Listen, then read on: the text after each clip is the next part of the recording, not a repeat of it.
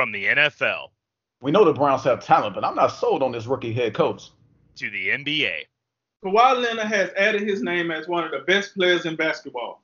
across the landscape of college football, The Pac-12 got how many teams in the top 25? and so much more. Boxing needs a Dana White. It has too many chefs in the kitchen. The stories you want, The Zeke Elliott holdout could be coming to a close. the opinions you need. LeBron is coming back with revenge on his mind. The king is back. It's Jay Wise I keep telling y'all my last name is no joke. and Nathan Drinkard. If they don't win this game, it's a wrap. Stick a fork in them. They're done. This is a drink of wisdom. Welcome to A Drink of Wisdom with Jay Wise and Nathan Drinkard. I'm your host, Cody Ward. Thanks for spending some of your time with us this morning. What's going on, fellas? What's up, big time? Yeah, buddy, and it's a luxurious Saturday morning. Let's roll, baby. Oh, man, it's a special edition this morning. In episode 31, the Mavs win again without Luka. We have a new Basketball Hall of Fame nominees, and the guys tell you which Week 16 NFL games matter the most. But first, we're going to start in the NBA and look back on Thursday night's Lakers-Bucks game. The Milwaukee Bucks topped the Lakers at home to move to 25-4 on the season. Reigning MVP Giannis Antetokounmpo finished with 34 points and 11 rebounds, getting help from the rest of the starting five and 21 points off the bench from George Hill. The Bucks jumped out to an early lead and held it for most of the game, despite 36 from Anthony Davis and a triple-double from LeBron James for the Lakers. The win gives the Bucks the best record in the NBA just 2 days after the Mavs snapped their 18-game winning streak. So, Drink, did this prove the Bucks are the best team in the NBA? I will pump the brakes on the best team in the NBA, but I would tell you this. This does prove that the Bucks are as elite as the two teams that we picked over in the Western Conference, the two LA teams. And I would say this, after this weekend, how it did change a little formula of the setup for both conferences. So you got the two LA teams, and then you got Milwaukee. They're in one tier. And then you go down, you got the Houstons, you got the Dallas, you got the Bostons, you got the 76ers. You got those teams in the second tier of their respective conferences. That's what I did notice. And I tell you what, man, hey, Milwaukee put everybody on notice because the craziest thing about that Lakers and Bucks game that everybody's talking about, and rightfully so, is the fact that Giannis shot 45% from the three. That is what we wanted to see, and that's what he showed. But let's be real here. Let's pump the brakes here. This game was probably 275th on LeBron James' most important games list. All right, he wasn't studying this game. You talking about a Thursday game in Milwaukee? All right, Thursday game in Milwaukee. Say what you want. LeBron James have been there and done that. This game he didn't break no sweat. This game meant more for the Bucks than it did the Lakers. Say what you will, but the Bucks wanted to come out and show everybody that they can hang on the level with the elite Western Conference, where we ain't got to worry about elite Eastern Conference because they are the elite Eastern Conference. So they wanted to show that they can hang on the top with the West, and they did that. I was incredibly satisfied with what I seen out the Bucks. The Lakers left some stuff to be desired with the way they started the game. I'm pretty sure I wasn't by myself when I thought that this game was going to be a young smoke check with the way the Bucks came out in the first half. I thought with the Lakers being the oldest team in the NBA, they was going to close it down after halftime. I just knew I was going to see a bunch of guys that I didn't even know was on the team in the second half. But let's be real. The Lakers came out and they showed me something. They showed some heart. Anthony Davis, he played the whole entire fourth quarter on one leg. They showed me something. Because they could have shut it down.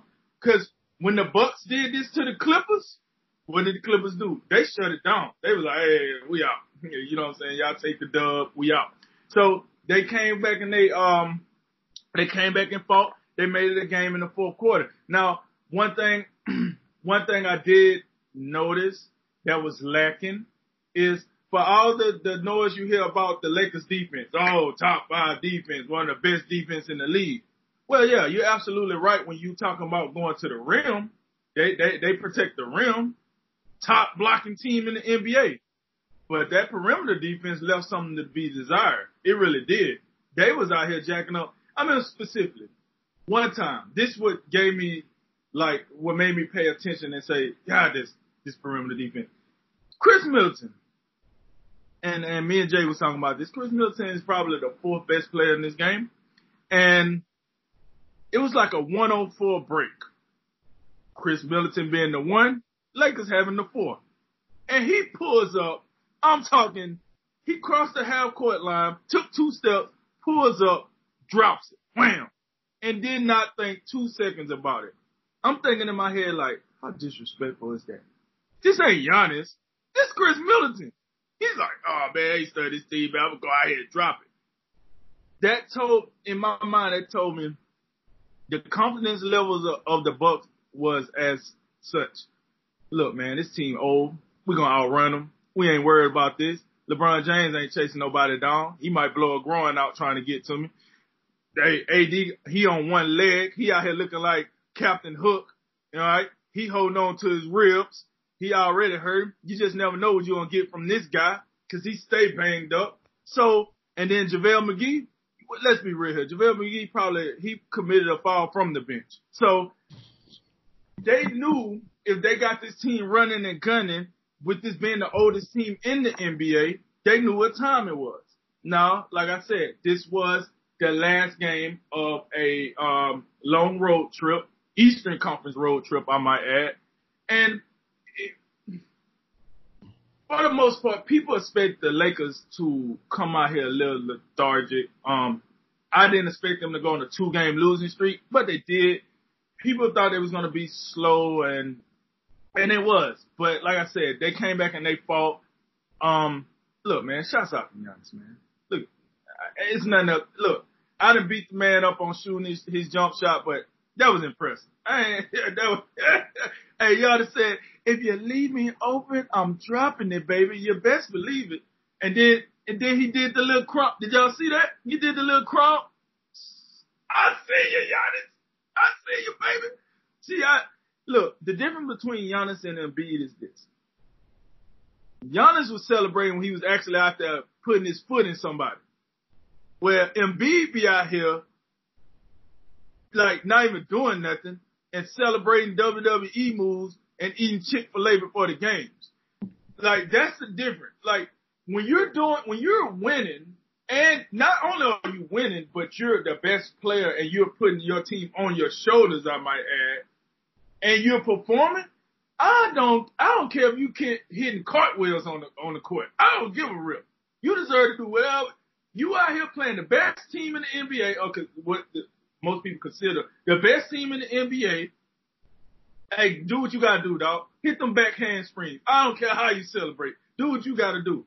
But, you know, I was very impressed with the Bucks, and needless to say,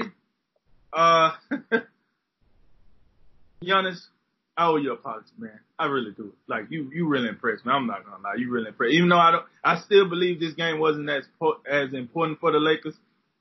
Still, Giannis, you came out, you did what you were supposed to do. Then the rest of the book, George Hill.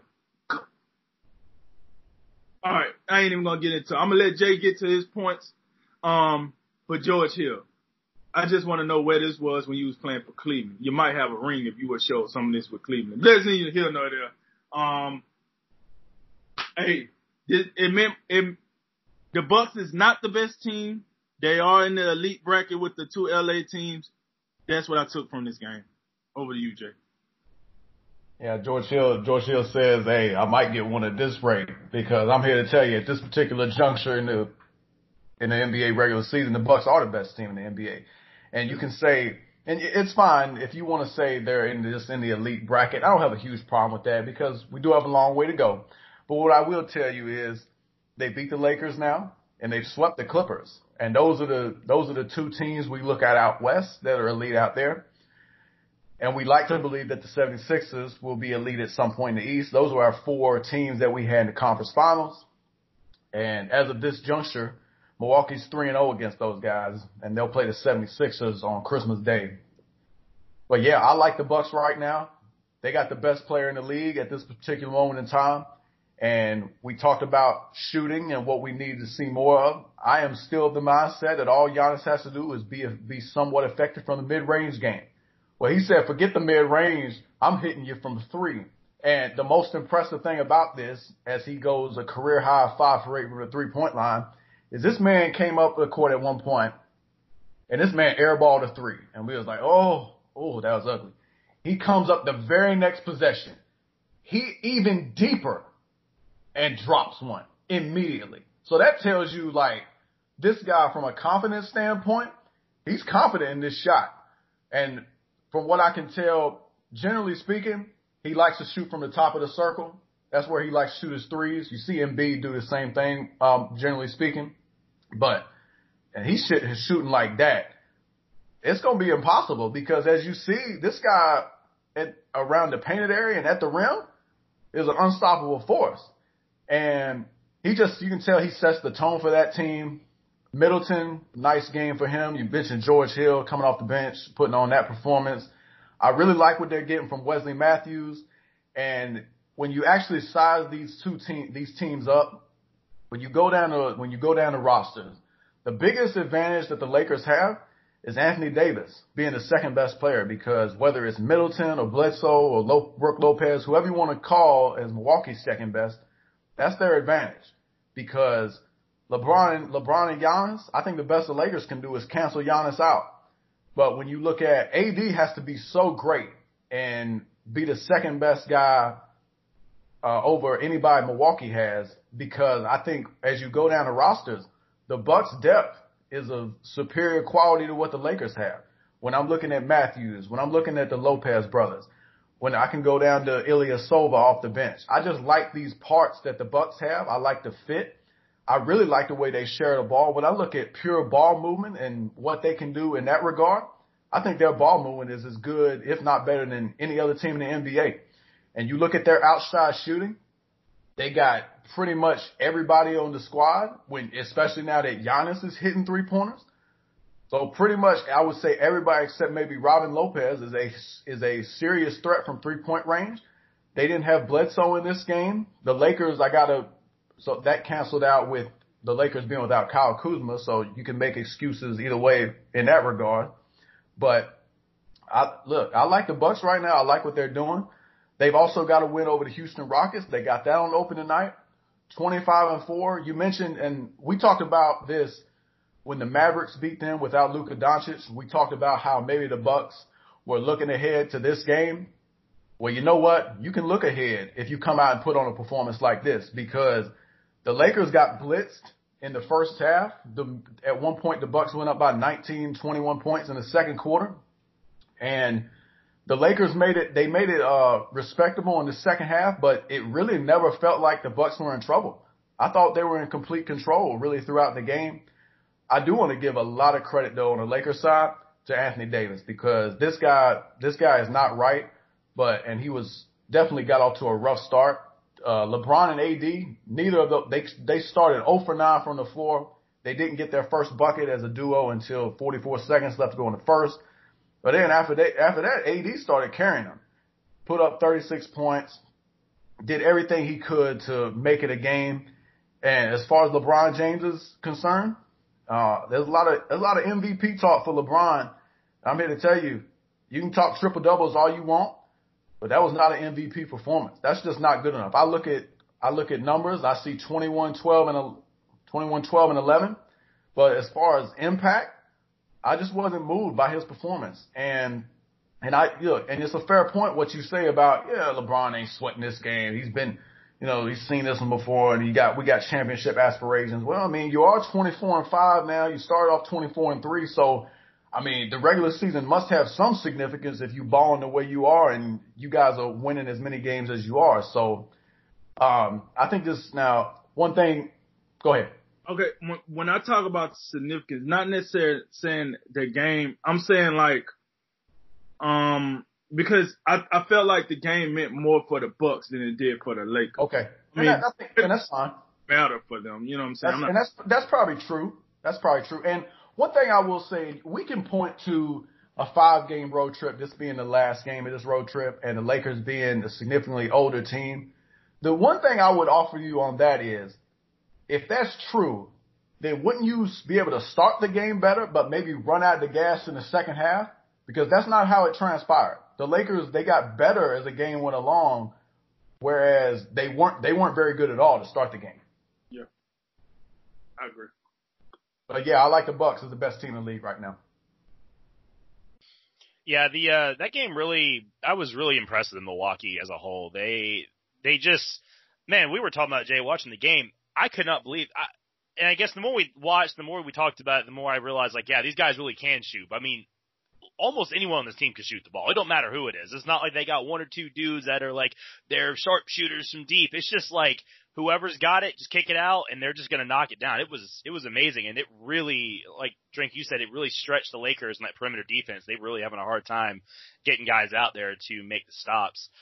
Yeah, the Lakers road trip, guys, they not only was that a 6-game road trip that ended in Milwaukee, they also had a 3-game road trip before their December 9th game against the Timberwolves. They've been on the road almost the entire month and maybe even back into the end of November. So they've been on the road a lot. We know it kind of limits your practice time and limits your, health, and being on the road a lot. You're kind of looking forward to getting home, especially your last game of your trip. And also to remember, Anthony Davis was kind of questionable to play with that ankle, and then he had the other injuries going on. So it was probably a lot for them to get out there. And, yeah, it definitely looked like it had an effect. They looked a half a step slow. They looked just a little not quite there, but I will say that, for the Lakers that, yeah, if this game was played again in the playoffs, or in the finals, which is the only point in time it would be, we might be talking about a different game. You're rested, you're at home.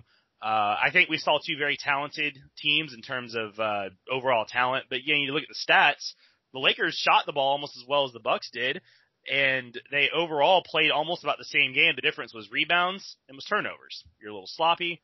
You're a little lethargic getting to those boards, and Milwaukee wants those boards a little more. They get a few more than you, and really that's kind of what the difference wound up being. But, yeah, 4 points in the Lakers bench, man, they ain't going to cut it. Avery Bradley's got to get healthy. Before and after that hairline fracture, he's not been the same player. He was averaging 27 minutes and shooting 48 and 28% from the field and from three, and now he's averaging just 20 minutes per game, 37% from the field, and he's basically not making threes at all. So they miss him a lot, and they miss Kuzma. So if they get them back, that game might be different. Yeah, Lakers got to have Kyle Kuzma, because outside of LeBron and AD, Kuzma's the only other guy on that team that can get his own shot consistently, and I think that's a huge deal. All right, guys, let's stay in the NBA with yet another recap. Last night, the Dallas Mavericks notched another impressive road win with a victory over the Philadelphia 76ers. Breakout star Luka Doncic was absent again for the Mavericks with a sprained ankle, but they took care of business anyway. Kristaps Porzingis shined as the number one option, pouring in 22 points and 18 rebounds. He also got some help from Tim Hardaway Jr., who got red hot with 27 points, as well as a solid 37-point performance from their bench. Joel Embiid led the 76ers with 33 points and 17 rebounds. However, the rest of the team struggled to help, and the Mavs would consistently pull away from Philly's pushes. The Mavs improved to 19-9 and remained in the thick of the West, while the Sixers slid to 6th in the East with the loss. So, did the Mavericks win move the needle for you, Jay? And should the 76ers be ready to hit the panic button? Yeah, the Mavericks, we really got to pay attention to these guys now, because they got a win over the Lakers. And then without Luka in this recent stretch, they didn't win on the road, and they beat who I believe is the best team in the league right now, the Milwaukee Bucks. They beat them without Luka, and then they go to Philly and beat Philly without Luka. So yeah, this has moved the needle for me. Out west again, I like the Lakers and Clippers as the best two teams out there, and then right underneath them, you can make a great case that the Mavericks could be the third best team out in the West. So I really like how the Mavs played last night. I like how Porzingis really got going after a little bit of a sluggish start. 76ers jumped out to a 13-5 lead. You get a timeout from Rick Carlisle. And then the Mavericks started balling. And it started off, it was Tim Hardaway. Just, you talk about a microwave. This guy was absolutely red hot in the first quarter. And it's almost like Tim Hardaway is a new and maybe improved version of J.R. Smith. You're going to have Hardaway come out there and just going to be cooking for stretches. And then you're going to have a 2-quarter stretch where I was looking around for him. I couldn't find him. But then he came out in the fourth quarter and hit a couple of more threes late. So he's just one of those guys. And I've talked about the Mavericks in terms of I like, Doncic and Porzingis. I'm really high on them. but who else? Can you get a third option? And it looks like they might have a third option if you can get some Tim Hardaway every now and again. And the Mavericks, they're another team that they really seem to be together. They share the ball really well. And they just have a lot of really good complementary pieces. When you think of a guy like Jalen Brunson, comes out there and gives you 11.7 assists starting in the absence of Luka Doncic. I got to like what he's giving him. Dorian Finney-Smith gives you 11 points. You got Delon Wright, Seth Curry coming off the bench. They just got a lot of nice pieces, and every player that played double-digit minutes for the Mavericks last night had at least 8 points. So guys that play, they all contribute, and that's a positive thing when you look at them. On the other side, Philadelphia, it ain't time to panic, but it's definitely time to be concerned because, as we talked about for the Lakers, this wasn't the tail end of a 5-game road trip to where you may be fatigued, you may be tired, and you come out lethargic. There ain't much excuse about this, especially if no Luka Doncic playing and you're at full strength. And I don't want to hear this garbage about, the Horford, Richardson, Embiid, Harris, and Simmons, they've only played 130 some minutes on the court together. I don't really care. Like, play better. The Mavericks are missing their MVP candidate, and they're on the road, and you come out here and other than Joel Embiid, I mean, who else was doing anything? Embiid gives you 33 and 17. Now, he gives you 20 in the first half, so you can say, yeah, well, maybe he slipped a little bit in the second half. But I'm not going to complain about you getting 13 more in the second half. And 33 and 17, we've been talking about, hey, Embiid, 22 and 8 or 10 or whatever. That's not good enough. You need to be better. Well, he gives you 33 and 17. But we look at the Sixers and we look at that starting lineup, and on paper, it looked like it should be the best starting lineup in the league. I'm really not sold on them beyond that. I don't like their depth at all. But, I mean, the starting lineup last night, I mean, Ben Simmons, is this all we're going to get? Is this all we're going to get? 12 points and just completely allergic to shooting the ball outside of restricted area. Just literally, you look at the court, that semicircle right under the rim, the guy, you won't see many shot attempts outside of that area. And if that's the case, if Ben Simmons, and look, I know ESPN and SportsCenter's Twitter, they're going to be a Twitter post literally every single time that Ben Simmons hits a three. And it don't look like there's going to be many more than posts because we couldn't find him out there from beyond the arc or, again, beyond the restricted circle. And if that's the case, we got to have something from Tobias Harris. And, of course, watching the Philadelphia 76ers last night, Mr. Max Contract himself, and he put up one of them 1978 clunkers, giving me 7 points on 3 for 11.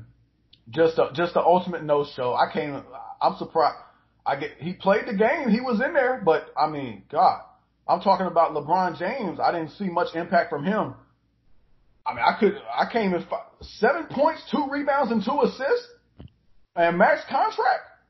And look, again, if this is all we're going to get from Ben Simmons, if Ben Simmons is going to be the point guard and not have no interest in changing his game and making improvements in terms of some sort of perimeter scoring, Tobias Harris got to be your second scorer. And again, I'm still not sold on Tobias Harris. I think they made a mistake this offseason, not keeping Jimmy Butler. And the loss of J.J. Redick is showing up now because one of the big differences in this game were the Mavericks. They made 42% of their threes. And Philadelphia, they shot 29%. So they don't have the perimeter shooting. Joel Embiid, as it turns out last night, he was your best three-point shooter. So, I mean, that's not enough. Harris missing all of his three-point shots. And again, the guys coming off the bench, I know this kid, Matisse Thybulle, I know he's getting a lot of love for the work he does on the defensive end. Mike Scott, James Ennis, and what's the Forquez? They got one dude. I can't even do it right now. I can't even say his name. But look, the bench ain't much going on that bench. And Josh Richardson, me and Drink talked about this a little bit ago. Who's gonna close? Who's gonna close games for you? Because I'm looking at, again, I love Joel Embiid, and I think he's a top 5 talent in this league. But I don't particularly like my guy that closes to be a predominantly interior guy. I like my closer to get it, that can get it going from the outside and can get to the paint from the perimeter. And if that's the case, it ain't Ben Simmons. Because you can't have your closer be a guy who won't shoot from the perimeter. And even if he goes to the paint, we don't know how hard he's going to drive because he can't hit free throws at a good clip. So yeah, I'm concerned about the 76ers. I thought they have a great chance to come out of the Eastern Conference. I thought it was a coin flip between them and Milwaukee, but Milwaukee's ahead of them by leaps and bounds. And oh, by the way, if the playoffs started today, Philadelphia will be the 6th seed. So yeah, a lot of concerns on the Philly side. Yeah. You know what? I can't say it no better. That summary of the 76ers was quite crisp, if I must say so myself. Here's the deal though with the Mavericks, right? Did the Mavericks move the needle? Absolutely. Did the Mavericks open some eyes? Absolutely. But I would say this, the Mavericks, for me, they're still in that tier 2 bracket in the Western Conference for me. They're there with Houston. I think I gotta have the 2 LA teams right now. They're a little separate until they play themselves out. And then I got Houston and I got the Dallas Mavericks and the Nuggets kind of all in that tier 2 bracket. Because for me, I like what I've seen from the Mavericks, but like I was telling Jay earlier, now I want to see can they take, because we know Luka Doncic been doing his thing by himself. Then he gets hurt. Then Porzingis start doing his thing when he gets hurt. Then Tim Hardaway come alive while Luka is hurt. Now, can we put those together? Because at some point, these guys are going to have to play on the court together and perform. And when I look at that, who do I trust more, I guess, as the season goes on? As much as I like Luka, as much as I like Porzingis, I have not seen them really play past the month of April. So I would probably have to lean more towards Harden and Westbrook, even though I'm the first to tell you they're the first round knockouts. They will leave you in the first round in a heartbeat. It's no secret about that. But that's where I got them right now. I got them as the 4th best team in the West. But they did move the needle. They woke some people up. Because before the season started, I definitely didn't have them 4th in the West. That's for sure. And when you look at them, you got to take them as a duo more seriously once they get together. Because I think once these guys get to cooking, they will be one of the top 5 duos in the NBA. There's no doubt about it. But they got to get the cooking together first. They good solo acts, but we got to wait for them to get together. All right? The 76ers, like Jay said, this is bull crap. This is some bull crap here. What are we doing here? Like, come on, man. How many videos did I see in this offseason with Ben? Oh, he got his shot. Oh, he wide open in some, in some sweats and a headband. In some random gym. In some random gym, some YMCA in Wisconsin. And he's, oh, Ben Simmons. God, look at this. Oh, wait till the season starts. Philly's going to be rolling, folks. And then the season started. He's still on the back of a milk carton from outside the paint. Like, come on, man. Like, hey, Adam Sandler shoot better than Ben Simmons. Yeah, I mean, really. I see Adam. So, look, this is unacceptable. Jay said it. This is unacceptable. At this point, how I'm looking at this, one of these guys look like they're going to have to go. You can't have your point guard living in the paint, your center shooting all the threes when he needs to be in the paint because he's probably one of the most dominant big men in the game today in the paint. Like, I don't know. Do you bring in a coach that know how to make them work a little better? But at the same time, I don't want to put it on the coach because then I look at it like Golden State. Mark Jackson brought those pups up and then they booted him out and brought in Steve Kerr once they matured. And I thought that was unfair. So do you kick out Brent Brown, the guy that brought these pups up to where they at now? Or do you get rid of one of these guys to create more space for the other guy? Now, I would say this, and I know before I get to pushback of well, space might not really be an issue. Like, cause no matter how much space you give Ben Simmons, he's still not going to take the three. Got that. But maybe it's something, I just don't know how well those guys work together anymore. At first I thought it was going to work. It seems like it's not going to work. Now, to Jay's point about getting rid of the player that they should have kept. I don't know if Jimmy Butler said, I want to be out, and he wanted to go to Miami and be his own man, because that's what he got. He got his own team in Miami. Let's be real, with the 76ers, wouldn't necessarily been his team. He would have just been the closer. You still would have been looking at Embiid, kind of looking at Simmons. He goes to Miami. He is the man. He is, without a doubt, the leader of that team. But like you said, we see it now. They need some leadership, because Embiid ain't cutting it. I'm sorry, he ain't cutting it. Did he play well last night? Yes. Embiid ain't a leader. I'm sorry. He ain't showed me one doggone thing that made me think this guy's going to lead you to the finals. Nothing. All he showed me is he can cry when he get beat on the last minute shot. He can eat Chick-fil-A before the game. He got a real deal WWE repertoire. And that's all I'm seeing. And he got played by Rihanna. This is what I'm seeing. I'm not seeing no leadership, you dig? I'm not seeing it. And quite frankly, I'm not really seeing it out of Ben Simmons. Because you're going to tell me, you showing me some leadership, but you don't got enough discipline to develop a three-point shot? No. Any sort of jump shot. Yeah, any sort of jump shot, you know? Yeah, so with that said, the panic button, they might have to eject somebody. It might be we out here, folks. Like, something got to give, man. One of these guys got to make a move. And I wouldn't be object to moving Tobias Harris if I can get a couple of shooters to be perfect. Because you sign him to all this money. What is he doing? What is this? The Powerball? Did he get his numbers right on the Powerball? Don't he got to actually work for his money? Or do he just get to go in and cash in his card and say, hey, I won, where my money at? Like, if you're not going to get nothing out of him, trade his butt. Go get some shooters. Go get something. Your team is in a position where, like we said, they should be one of the final four teams.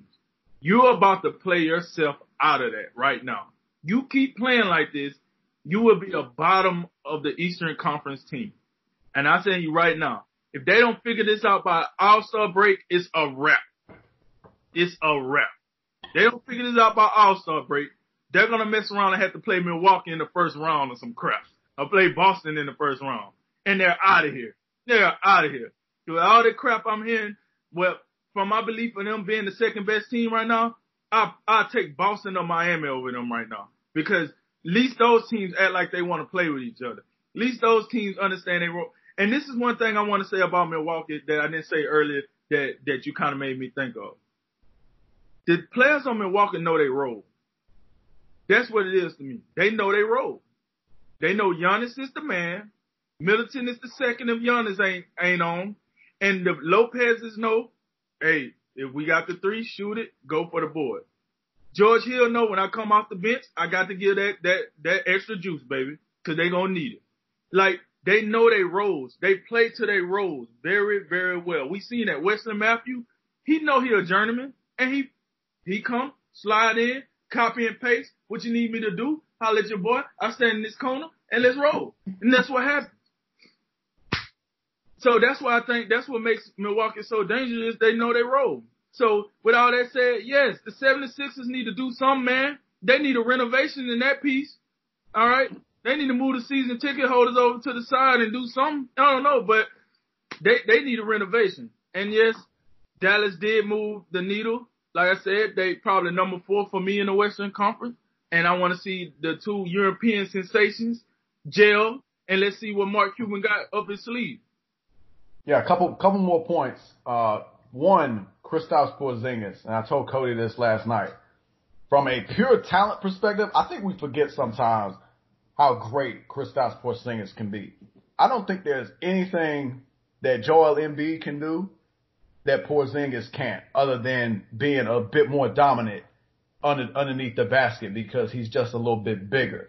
But you look at Porzingis, this guy's, again, you forget this guy is 7'3", with a handle, with an outside shot that can get to the rim like he's a perimeter player. It's just freakish, and that's why we forget they called him the unicorn. And this guy's starting to get it together. He's got 4 straight 2010 games. He's getting more and more comfortable. 18 rebounds last night. Just something to behold. And that's going to be something to watch, him and Luka going forward. I think it's one of those things where they're gonna be even better once they get a little bit more comfortable playing together. And on the other side, where I'm talking about talent with Porzingis, I've been hearing all this for years now about how great Ben Simmons is, and I just ain't seeing it, to be honest with you. I mean, in terms of overall impact and from a scoring perspective, this guy does not space the floor at all. And you're right, the Embiid Simmons fit, and I haven't touched on it all that much, but yeah, the people making an argument in the off season, oh, would you keep Simmons? Would you keep Embiid? And the only argument against Embiid is his health, and his health appears to be relatively okay right now.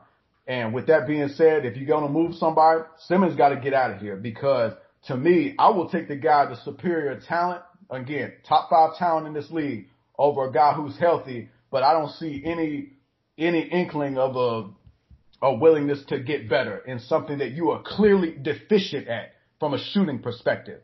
And last point, you bring up coaching. I don't know how much of this lies at the feet of Brett Brown, but let's make no mistake, Brett Brown is on notice, and he's coaching for his job right now.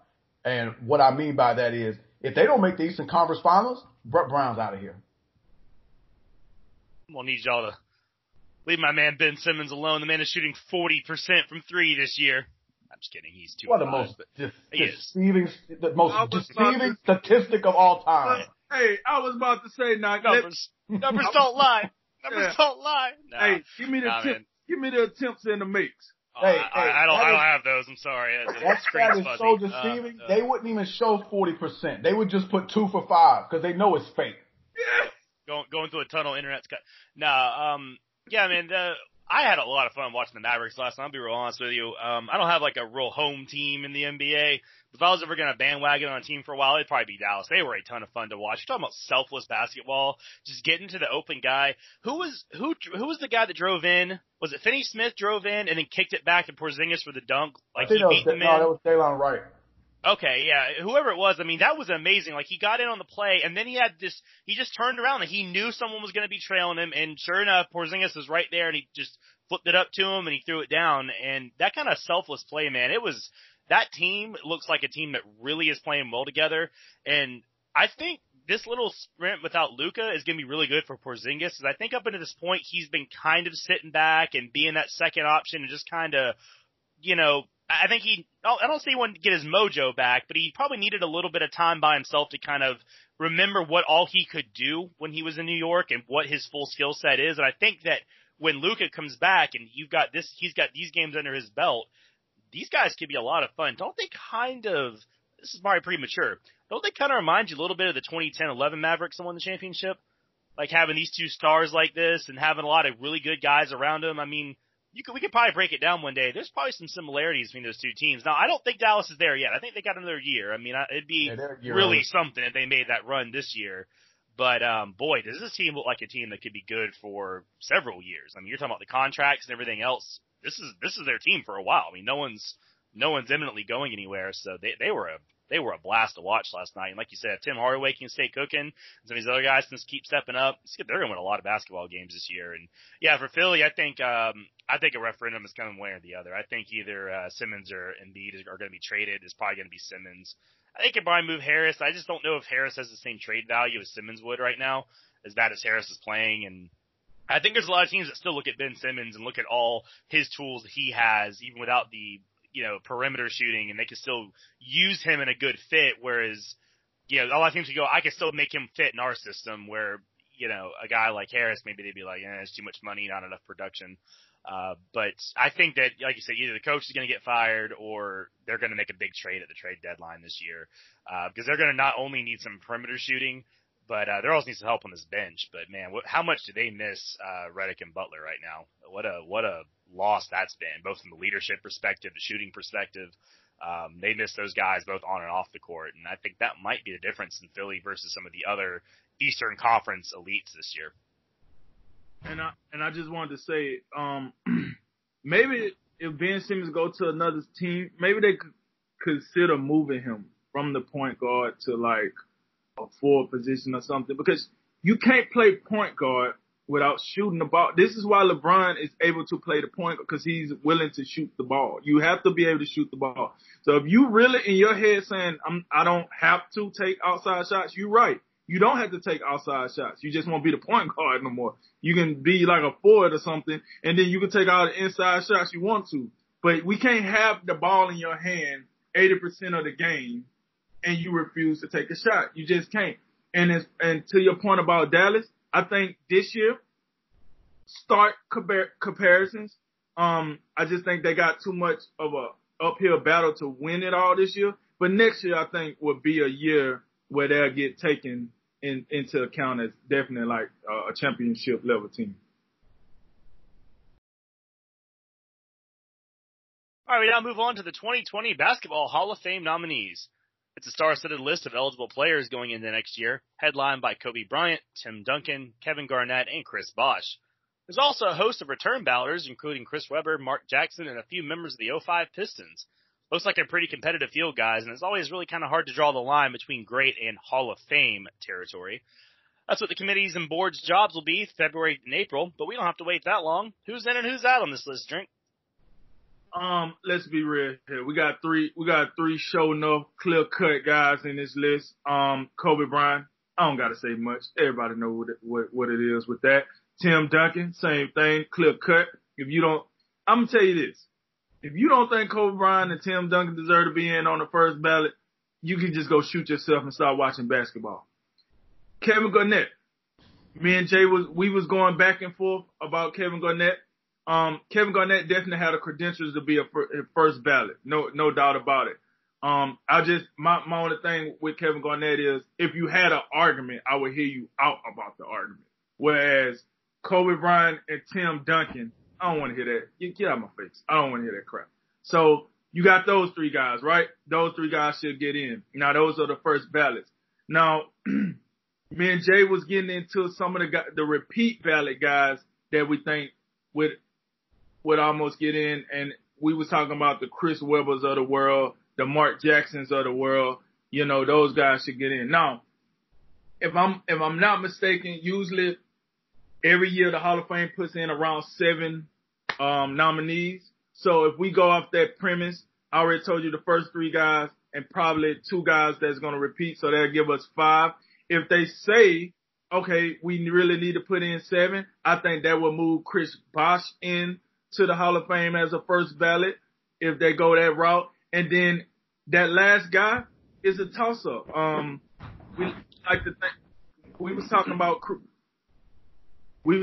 guys like, I don't know, Tim Hardaway, for example, or Chauncey Billups. Like, these are guys that, if you take away one, like, Chauncey Billups got a ring. You take away that ring, are we considering him? Are we really considering him? But he does have the ring, so we have to consider him. So you got guys like that that's on the fringe of what's going on. It's going to be very interesting to see who makes the final cut. Like I said, it's only 3 guys in this class that I just know for a fact when they announce the finalists, those 3 guys will be on the finalists. That's Kobe, that's Tim, that's Garnett. Now, who's out? Sean Marion? Yeah, all right. Michael Finley? Yeah, sure. Mark Eaton? Look here. If I gotta go through Wikipedia to see what you're talking about, I'm clearly not old enough to know who you are, clearly. And then 2, you just probably wasn't good enough because I wasn't old enough to see Wilt Chamberlain, but I know who he is. I wasn't old enough to see Larry Bird, but I know who he is. So if I ain't never heard your name a day in my life, I don't know. Maybe you didn't get marketed enough. I don't know. Buck Williams, better luck next year. Ben Wallace. Now, when you talk about Ben Wallace, right, you got to put some respect on his name for what he did defensively. 4-time Defensive Player of the Year. But, I mean, I had to pull out a telescope to find out what he did offensively. I mean, I couldn't see it. I got bad eyes and everything, but some stuff just ain't there. I mean, it's just what it is. It's just not there. So I don't know what he did offensively, but if you want to put him based on the merits of straight one side of the ball, then I guess Ben Wallace, put him in there. Marcus Camby, I think he's one of the guys on this list that's going to benefit highly of what he did in college, how he took him and John Calipari took a relatively unknown UMass team and put them on the national stage. And then he did come in. He had a great NBA career. I just don't know if it was Hall of Fame worthy. Like you said in the lead in, you got some guys that was great NBA players, and you got guys that was Hall of Fame. And I don't know if Marcus Camby is considered Hall of Fame. So yeah, man, my list, who's in for sure for the Showski, as I like to say. Kobe Bryant, Tim Duncan, Kevin Garnett. I wouldn't mind seeing Chris Webber in, and I wouldn't mind seeing Mark Jackson. And who's out? And Chris Bosh, my bad, Chris Bosh as well. Sean Marion, Michael Finley, Mark Eaton, Buck Williams. Better luck next year. Yeah, as far as these first year nominees, it's pretty easy, and it don't take a lot of basketball knowledge to recognize that. Yeah, Kobe, Tim Duncan, and Kevin Garnett. These guys should be shoe-in first ballot Hall of Famers. Kobe and Tim Duncan, they're more on the unanimous side, and I think you can make a bit of an argument against KG, perhaps, if you want to. But I still think he's done enough and accomplished enough in his career that I would put him in as a first ballot Hall of Famer. We got to remember, out of the entire Minnesota Timberwolves history, would their history be worth anything at all if it wasn't for Kevin Garnett? I mean, let's be honest about this. Outside of Kevin Garnett, I don't know anything notable that the Minnesota Timberwolves franchise has done. I really, really don't. So I'm looking at that. And then Chris Bosh. Chris Bosh is interesting because he's got 2 championships, 11-time All-Star. He's one of those guys that came over to Miami, ended up being the third wheel on their 2 championship teams. Really, when he came to Miami, kind of had to make some changes to his game, and he was able to adapt with the changes in the game. As it became more perimeter-oriented, he found himself at the three-point line more often and became quite efficient at that. Really, and then defensively, really good in the pick and roll, could switch off on smaller guys. And the way he left the game due to his health, I think he can still get in because I think there's always the assumption that, and it's kind of like Terrell Davis in the NFL, the injuries that came upon him, you still give him credit for all he was able to accomplish. And again, 2-time champion. So we got to look at that and put some respect on that. With that being said, though, I wouldn't vote him in first ballot, but I do believe he deserves a spot in the Hall of Fame. So I think you got 3 surefire, no doubt, first ballot dudes on here. Again, Chris Bosh, that's a little bit of a discussion point. And then, Sean Marion, Michael Finley, these are really good players. I just don't see enough. I just don't think there's enough on their resumes to have them in as Hall of Famers. And you got to really listen. This is the Hall of Fame we're talking about. This ain't one of them things where everybody comes out and gets a trophy.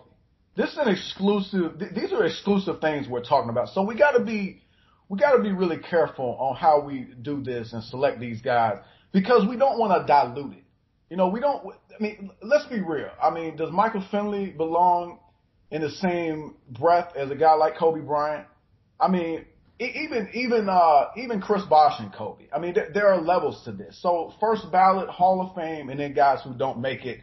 We gotta really pay attention and break this down to make sure we separate these things. And as far as the guy, and I left out, Mark Eaton, Buck Williams. I don't even know why these guys are on the ballot, to be honest with you. Drink brought up the fact that maybe the numbers that we're looking at and how they don't seem to be all that impressive. Although, Mark Eaton I think he won a couple, 2-time Defensive Player of the Year. He had a season where he blocked almost 6 shots a game. But again, I mean, it's kind of like the situation we're talking about with Ben Wallace. What did you do on offense? Did you do anything? Ben Wallace in a telescope. But yeah, this seems to be the year of the '05 Piston. I mean, where's Rasheed Wallace on this list? Can we get him in here? Listen, I like Mark Jackson and Chris Webber. I think those are guys that get in. Mark Jackson's second all time in assists in the NBA. And then Chris Webber, again, at Chris Webber's height, at the height of his career, this was a guy that was maybe outside of Shaq. He might have been the most dominant big man in basketball and had a 5-year stretch of 2010 seasons. Again, we can look at championships not being on his resume, but we got to be, listen, when you're this kind of talent and your production says so, listen, I mean, not everybody can win. I mean, Charles Barkley doesn't have rings. It doesn't mean he's not a Hall of Famer. Patrick Ewing don't have rings, still a Hall of Famer. So we got to take that into account. All these other guys, I'm not all that sold on. Chauncey Billups, I mean, and you listen, you alluded to it in your diatribe. You said outside of this one ring and this one NBA Finals MVP, I mean, what have you done? And for a guy named Mr. Big Shot, let's be real. If we're going off that nickname, then we need to throw Robert Horry in the Hall of Fame, because I'm pretty sure Robert Horry has hit more big shots than Chauncey Billups. So we got to look at that. Richard Hamilton, I think one of the things that can help him is he was on that '05 Pistons team, and he's got a college championship at UConn in his college career. And Marcus Camby, Tim Hardaway, yeah, you can make arguments, I suppose, but I'm definitely not sold on those guys. And listen, they're on the ballot again, so they've already had to vote on these guys one time, and the voters were not sold on them the first time. So, but yeah, no doubt when it's all said and done, Kobe, Duncan, Garnett, and I would go Mark Jackson and Chris Webber, and I probably wouldn't vote for Bosh the first time, but I do think he does deserve a spot in the Hall of Fame. Yeah, I would absolutely agree with the top three. You're not going to make much arguments with any of those guys. Like I said, you could maybe, if you wanted to poo-poo Kevin Garnett a tiny bit, like, you know, you probably get the argument in, but no, those three are locks, you know, 15 to 18 time All-Stars, all NBAs, all had MVPs, all had rings. I mean, it's, obviously Kobe and Duncan are beyond reproach in that case. One quick point. The only reason we're saying this about Kevin Garnett right now is because he's going in with Tim Duncan and Kobe. Yes. That's the only reason. Exactly. I agree. Yeah. Yeah, when you put them next to those two, the numbers even then kind of are like, yeah. But yeah, I think when you consider this kind of award, we have to remember it's not the NBA Hall of Fame, it's the Basketball Hall of Fame. So it's an all-encompassing award in Hall of Fame that's going to count college, it's going to count your other contributions to the game, personalities that have been around the game. A guy like Mark Jackson, a guy that's not only played, but he's coached, does the commentating, he does everything. I mean, he's been around the game his whole life and has contributed to the game in multiple ways. I think you're going to see guys like that get a bit of an edge over someone maybe who just had an NBA career and walked away from the game and retired and went to their house and did whatever they did with their gold-plated Humvees and all that stuff, So you get these guys, and then you have some guys that are kind of around the narrative. We have the '05 Pistons, that narrative of the storybookness of that team and how they kind of, maybe emulated the old bad boy Pistons or something, and how they were kind of different from everybody else. And I think that's a championship team when you're thinking about previous championship teams that kind of stand out because it was one time and they were a bit different than the other teams that won it. So I think sometimes some of these guys get a little bit of the narrative kind of outgrows the players themselves, I think if you took that ring away, like you said, none of these guys would probably be Hall of Famers because you do have to draw that line somewhere. And I think this year when you look at, if we have in the list, Garnett, Bosh, and then like Berrien or Finley, that line is pretty close in the middle there somewhere. And I think Chris Bosh falls in that line. I would at least understand if Chris Bosh didn't get it because like Jay said, your two rings were behind Wade and LeBron. You kind of had that third wheel going on and you didn't really do a whole lot outside of that. But you could also, like Jay said, give him a lot of credit for coming to a team like that and being able to adapt his game and being a player that can do more than just one thing really well. So either way, if Chris Bosh doesn't get it this year, he will be in there at some point, I'm pretty sure. But yeah, I like what y'all pretty much ran down the top three there. And then guys like Jackson and Weber, I think that would be a very good class. So finalists are in February and the inductees are announced in early April. All right, guys, let's kick over to the game where the ball doesn't bounce nearly as well. There's an NFL tripleheader Saturday with plenty of action to get into. The hot Buccaneers host the Texans at 1. The Bills head to the Woodshed in Foxborough at 4:30. We wrap up the evening out west with the Rams try to keep their very slight playoff hopes alive against the 49ers. In addition to the Saturday action, we're also keeping tabs on the NFC East dumpster fire, where a possible playoff spot can be clinched if the Cowboys can knock off the Eagles on the road. But plenty of other playoff-implicating games like Saints-Titans and Packers-Vikings, it's sure to be a big weekend. What games are you most looking forward to this weekend, Jay?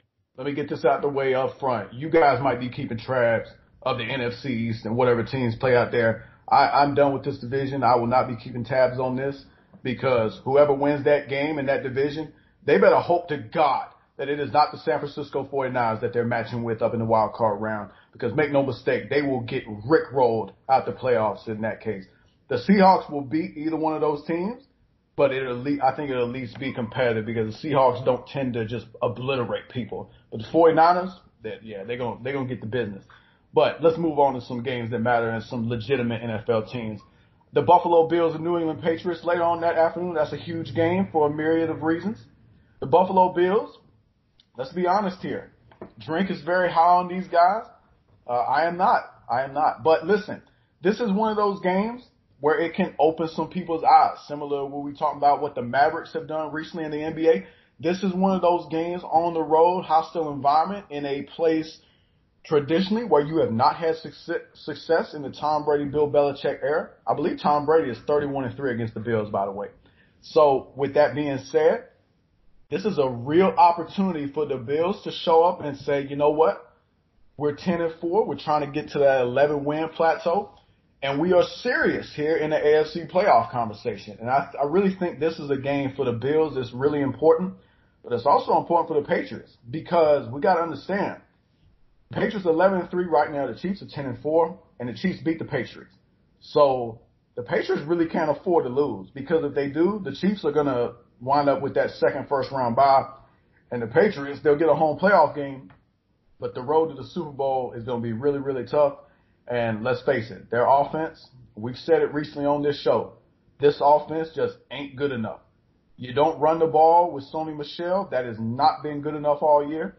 And the weaponry you've equipped Tom Brady with, it's like bringing a knife to a gunfight. So you can go ahead and forget about it. But if you can at least beat Buffalo and assure yourself of a first-round bye, again, you give yourself a chance because you give yourself a home playoff game, you skip the wild card round, and you show up in the AFC Championship game, and you figure, hey, can Bill give us one game plan that can kind of maybe somewhat put the clamps on Lamar Jackson? And we don't know. But you start off, listen, you need this win. The other game I'm really paying attention to is the Packers and Vikings.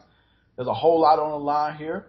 The Packers, if they win this game, they clinch the division. They put themselves in really good position out in the NFC. And the Vikings, look, they're in the that looks like they'll be in the playoffs, but they need one more win to assure themselves of a spot. And listen, this is a pride thing too. The Vikings lost to the Packers earlier this season, and there are people out here right now that believe the Vikings are a better football team than the Green Bay Packers.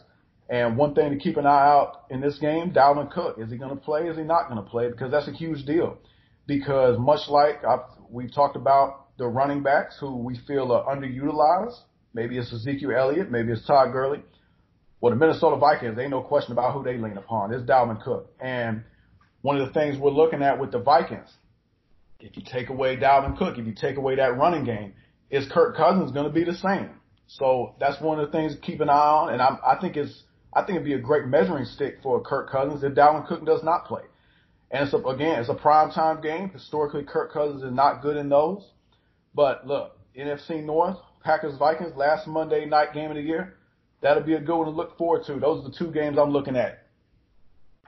Hey, you know how I feel about the Bills Mafia, baby. Look, I think we're going to start hearing some rumblings about a new quarterback in New England after this Saturday game today, baby. Because, the Bills about to go in here. Look, first of all, the Patriots beat them the first time, and I think, I'm going to be honest with you, the only reason they beat them the first time is because Josh Allen didn't make it to the fourth quarter to do a little something. And they still was competitive with the backup quarterback.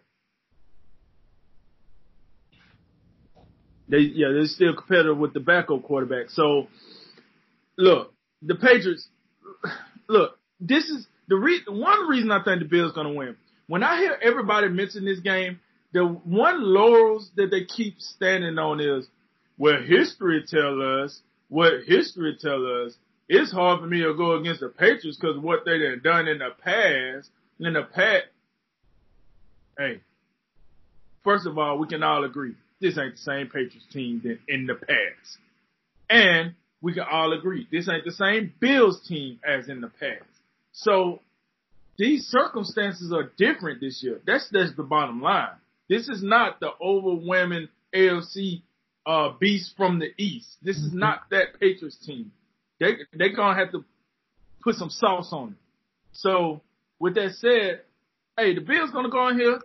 Josh Allen going to go show a little, because Josh Allen ain't got to do to make like 10 plays. He make 10 plays, they're going to win the game. Watch what I tell you. If he make a good 10 solid plays, convert roughly 5 first downs, watch what I tell you. It's going to be a low-scoring affair. Do that what you want, but this Patriot team ain't throwing up a lot of points. They're not. It's a low-scoring affair. You know, both defenses are impressive, so it comes down to the offenses.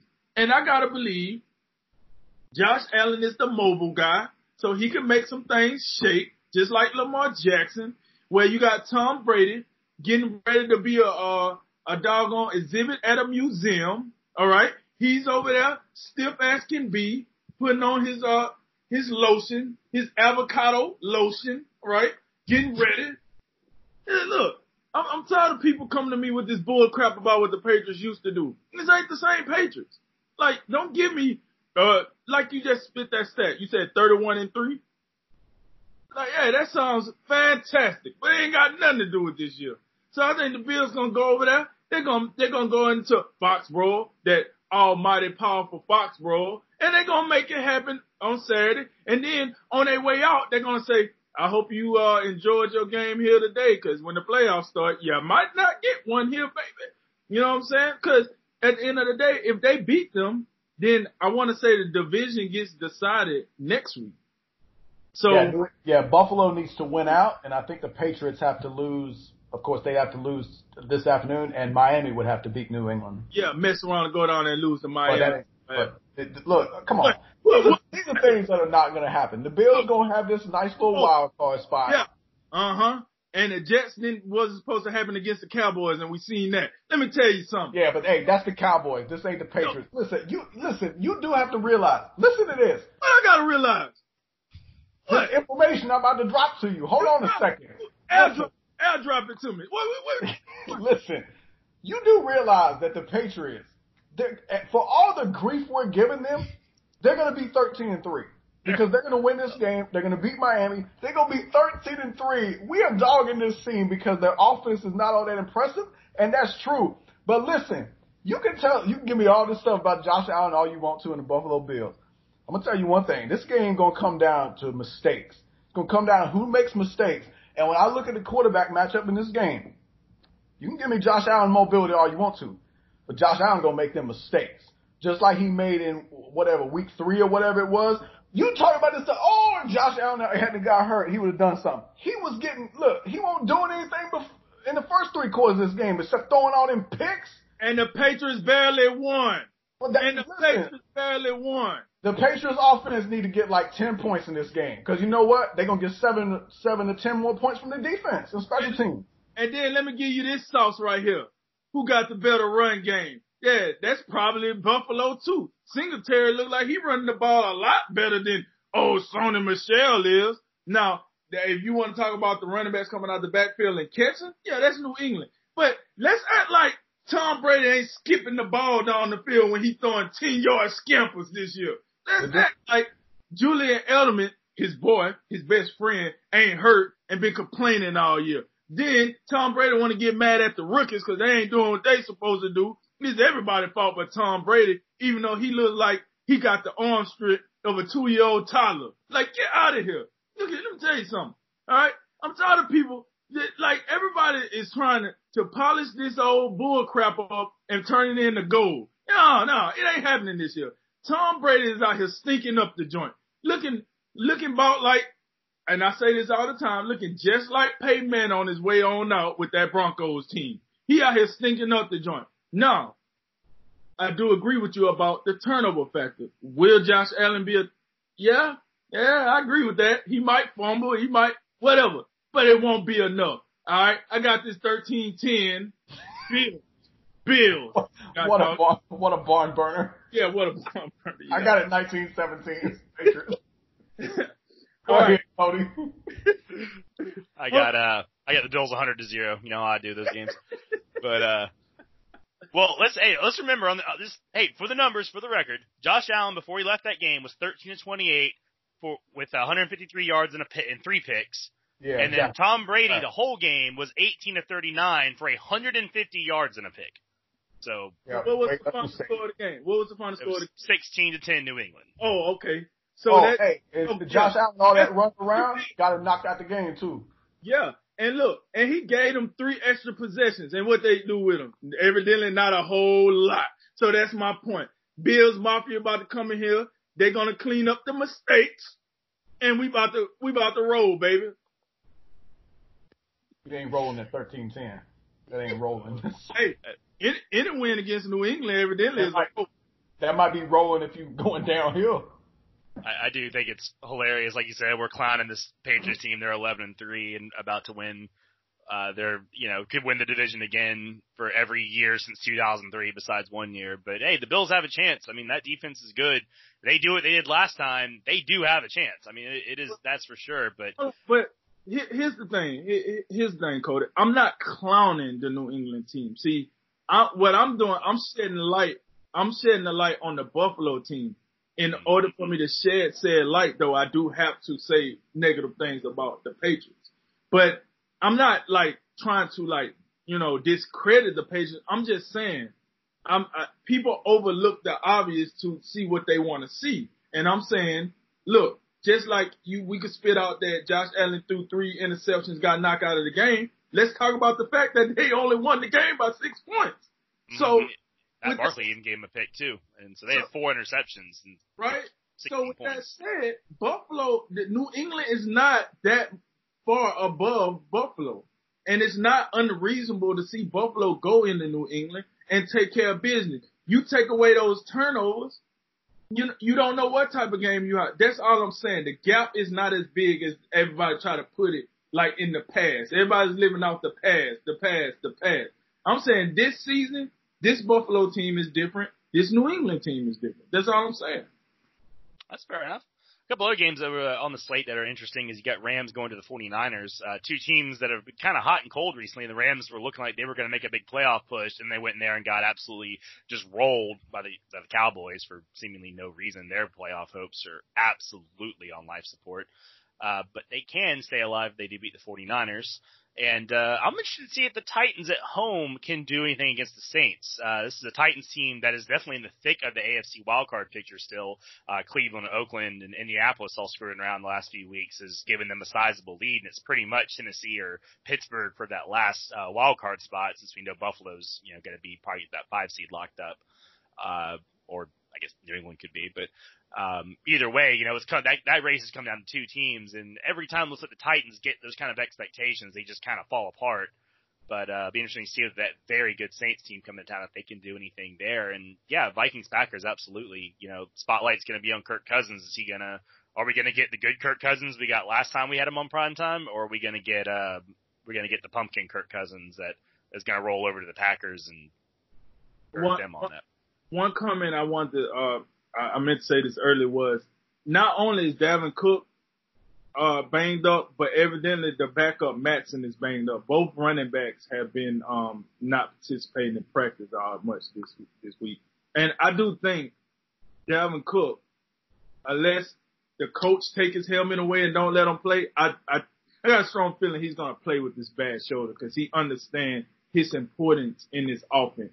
Because you can't put this on Kirk Cousins. You just can't. I don't care what nobody. You can't put this on Kirk Cousins unless you want to walk away with the L for sure.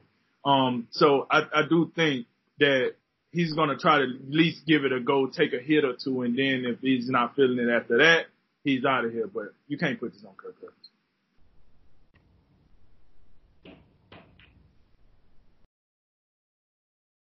All right, guys, I'm going to finish off with some rapid reaction. A lot of topics and a little bit of time. We'll start with you, Drink.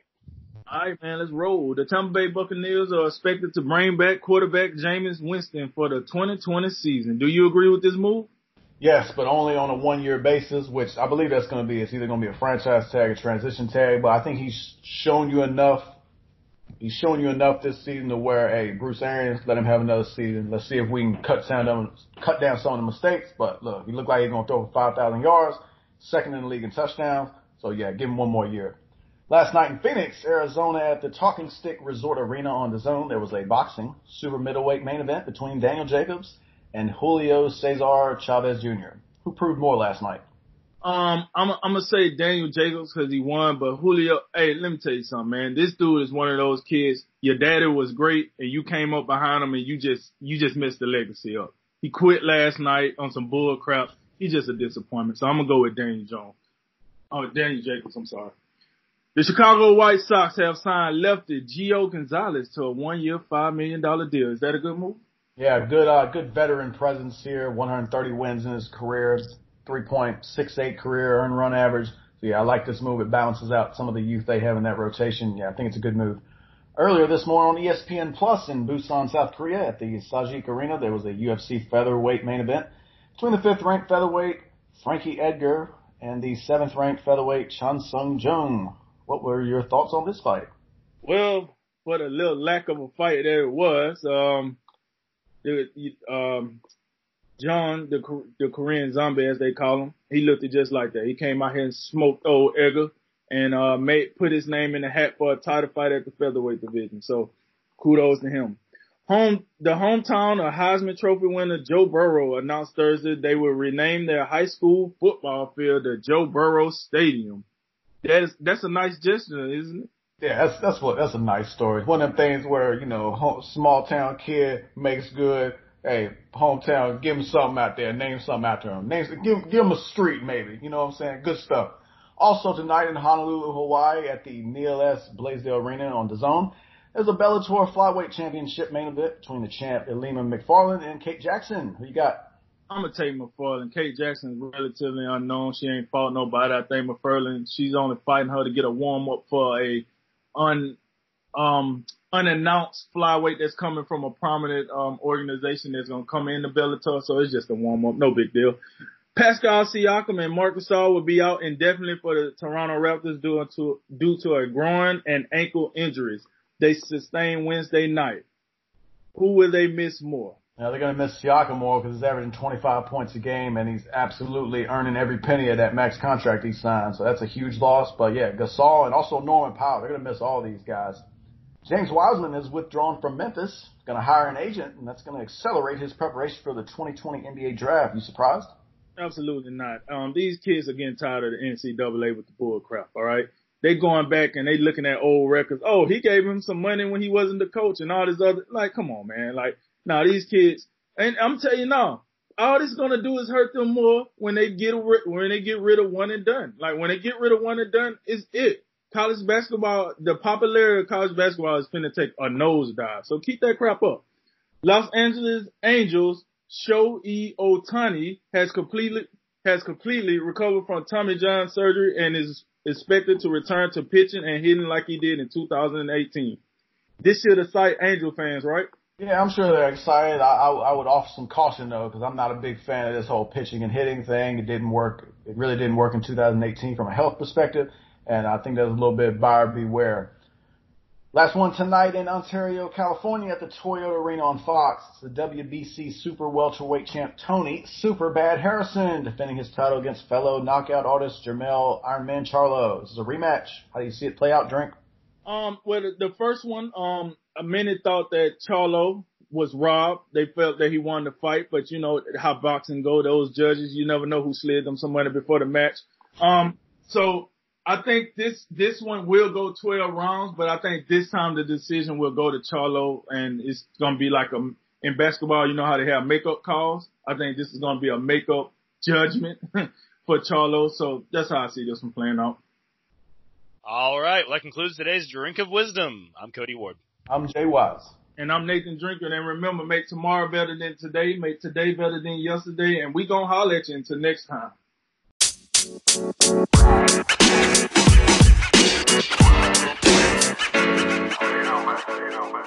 man.